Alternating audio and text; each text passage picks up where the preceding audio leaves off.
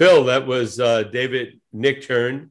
Oh, what a pleasure. What an interesting person. I mean, Emmy Award, Tony Award, a Buddhist, just a all round interesting, fascinating guy. And also talking about how spirituality, business, and creativity all work together. And, every time I speak to somebody with a Buddhist background or is a Buddhist, I realize, like Christianity, like Judaism, like Hinduism, there's different angles and elements and camps that exist within those communities. And certainly with Buddhism, I feel I'm always learning something new because there's so many aspects to it, and I'm not so terribly I'm more familiar with Hinduism, for instance, than with Buddhism. So it's always fascinating to hear, and certainly he's done an amazing job incorporating it into his life.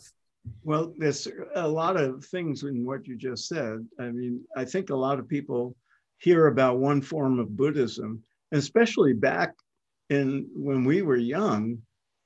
What most people thought of in Buddhism was Zen, the Buddhism that came from Japan, because the beat poets had made that well known. And then, now we know about Vipassana practice. And then because of the Trungpa Rinpoche and later the Dalai Lama, we know about the Tibetan forms of Buddhism. Buddhism spread all over Asia and took on different forms. And we mentioned this before, but just in the last few years, mindfulness has just exploded. Yeah. And what area of Buddhism does mindfulness come from, or is it part of all Buddhism? It goes right back to Buddha himself, but then it takes different forms in different places. So, the mindfulness practice associated with Vipassana might be, have different nuances from what somebody else calls mindfulness. So, but, what he's teaching in this book, for example, the basic mindfulness practice is very similar to what you might find in a book by, Sharon Salzberg, who we had on recently, or Jack Kornfield, that attentiveness to the breath method.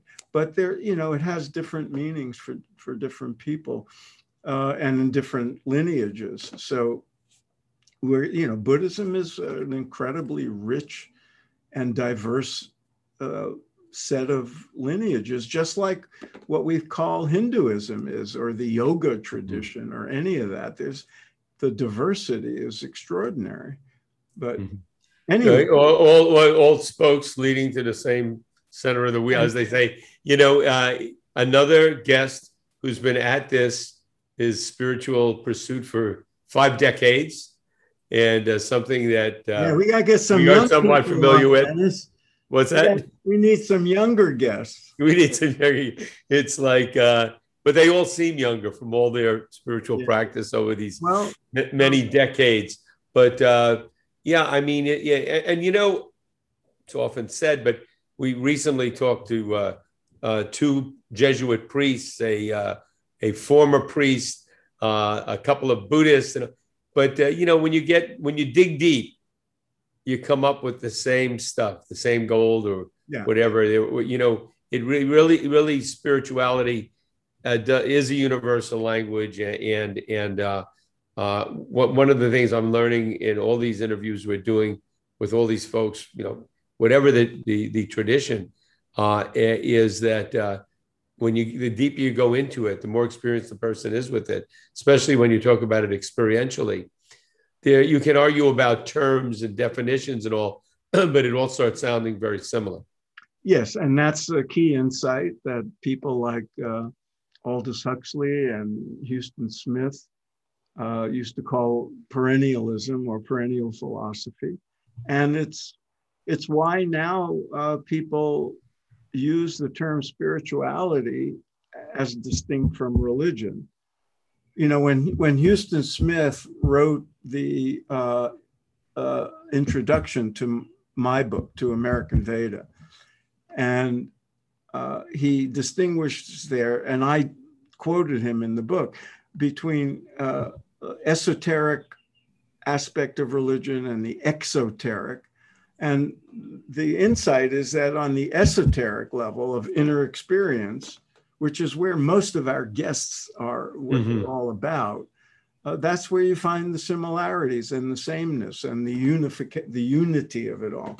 On the outer level of, you know, dogma and belief systems, that's a whole different world, and not one that we tend to spend much time on in our interviews. But one of the things, to get back to David Nichtern, one of the things I was glad, one of the reasons I was glad to discover his work is this struggle between wanting to have a rich, deep spiritual life and also, you know, the need to make a living and have a job and all this, you know, real world householder stuff. So many of us have struggled with that, especially when we were younger.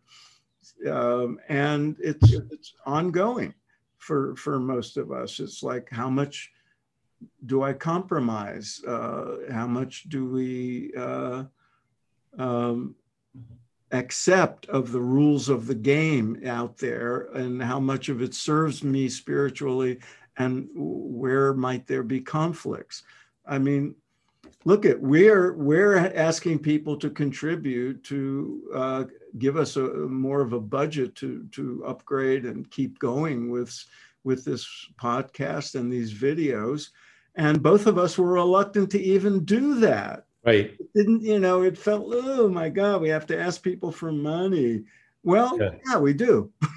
If NPR can do it, so can we. Yeah, well, and to keep it free and available and open to people. Yeah, and that balance. And there are people that don't have a problem with that. They're very spiritual. They are very committed to their spiritual development. But hey, I'm started this business. And they tried to make the business reflect those qualities that come out when one is deeply spiritual. And sometimes you can't do it 100% right, but you can do it 90% right or 80% right, which is a lot better. And if you look what I'm contributing to the world, then we could point to people. We won't, but we can point to many people who have done that, have done both. 200% of life, 100%. You know, that was what Maharishi taught me. You know, you have both. And so it's not easy. And it's easy to neglect one for the other and so on and so forth. Well, and make compromises. Right. And a lot of the deeply spiritual people I know, one of the compromises was, I don't need to be filthy rich. The compromise is I can have a nice, comfortable, low overhead life. Right. And that's without compromising too much of my spirituality. Right. I don't know if you went through it, but I went through a period where I was teaching meditation full time, teaching TM, and I was working for the Maharishi University. And then I thought I got to make, you know, there's a nonprofit. I was under pressure to make money, and it was a big thing. I thought, oh, I can't. I wish I could do this. And then you go off into work and business, in my case, whatever I was doing. And you start thinking, well, you know, actually, no, it's not so bad. And it's good not to have pressure on you, because then you can really enjoy your spirituality. But let's not forget that spirituality is important, and we stick with the practice. And sometimes what you end up realizing is that the real world application of your inner life is part of the curriculum. And it can deepen your spirituality and make you a more mature spiritual person, as opposed to a naive kid. Anyway, here we are. There you go. Dealing with this. So till next time. Late April 2021. Hopefully we're coming out of this pandemic. Just, you know, but I do think what will come out of this, as I think a lot of people are realizing, there's a need to have a spiritual practice in your life when you're going through tough times. And your book. You mean like spiritual practice for crazy times? Yep, you got it. By Phil Goldberg. Okay. All right, till next time. Take care. Over and out.